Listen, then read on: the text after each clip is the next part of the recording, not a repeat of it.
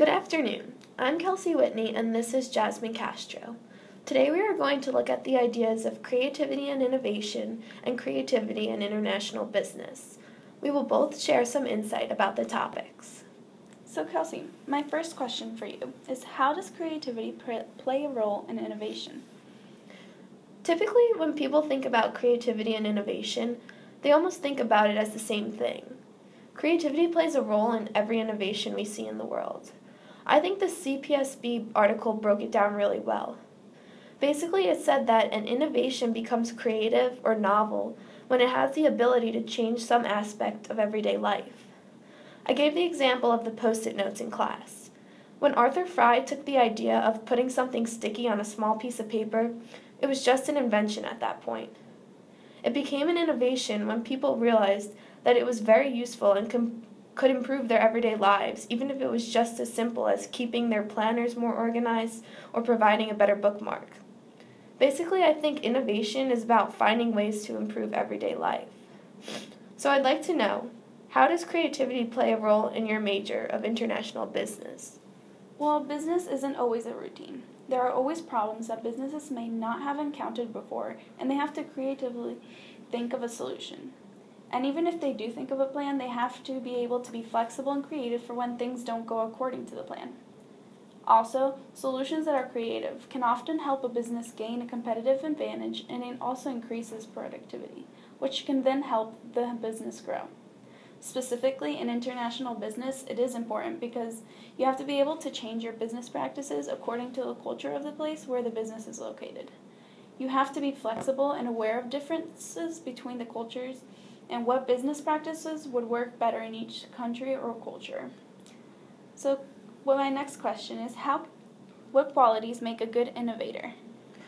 Obviously, I think the forefront of being a good innovator requires you to be intelligent and intuitive, but I don't think those are the only qualities. I also think one has to be analytical in a creative way. If you take Brian Chesky, for example, he was the founder of Airbnb.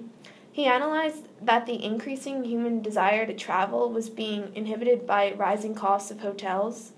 He took this problem, analyzed it, and created Airbnb, which is a great alternative to expensive hotels.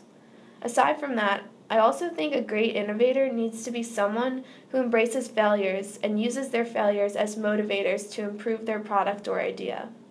Take Thomas Edison, for example. His teachers told him in elementary school that he was, quote, too stupid to learn anything. He was fired from his first 2 jobs and made over 1,000 unsuccessful attempts at inventing the light bulb. This goes to show that some of the best innovators failed again and again, but had the motivation to rebound and create something amazing. So thinking about creativity in business, how can you encourage creativity in the business workplace? Providing a work environment that really supports creativity. For example, having a safe and non-judgmental atmosphere where new approaches are respected and failure is not punishable. Like you said, failure is necessary for innovation, so making failure acceptable in the workplace is necessary to encourage creativity. I also think it's important to have a comfortable environment like with Pixar or Google. When you are comfortable in your environment, it feels less like work and allows more creative solutions to flow. Also, allowing discussion with people around the workplace by working in teams allows the flow of ideas. Like I said in my presentation, the cross-pollinations of ideas with people from different areas of the organization bring new perspectives to a problem. The example I brought up in class was of the London-based creative agency that would have their 100 employees sit around a large table, and every 3 weeks they would be asked to relocate to a new seat to encourage this cross-pollination of ideas. So my final question for you is, do you believe that innovation is on the decline? This is a big controversy presently about whether we are becoming less innovative over time. Although research in an article called The Dark Age of Innovation said that the number of technological breakthroughs and patents are declining over the years and have been declining since the late 1800s, I think these articles overlook the gradual innovations that are constantly occurring in society.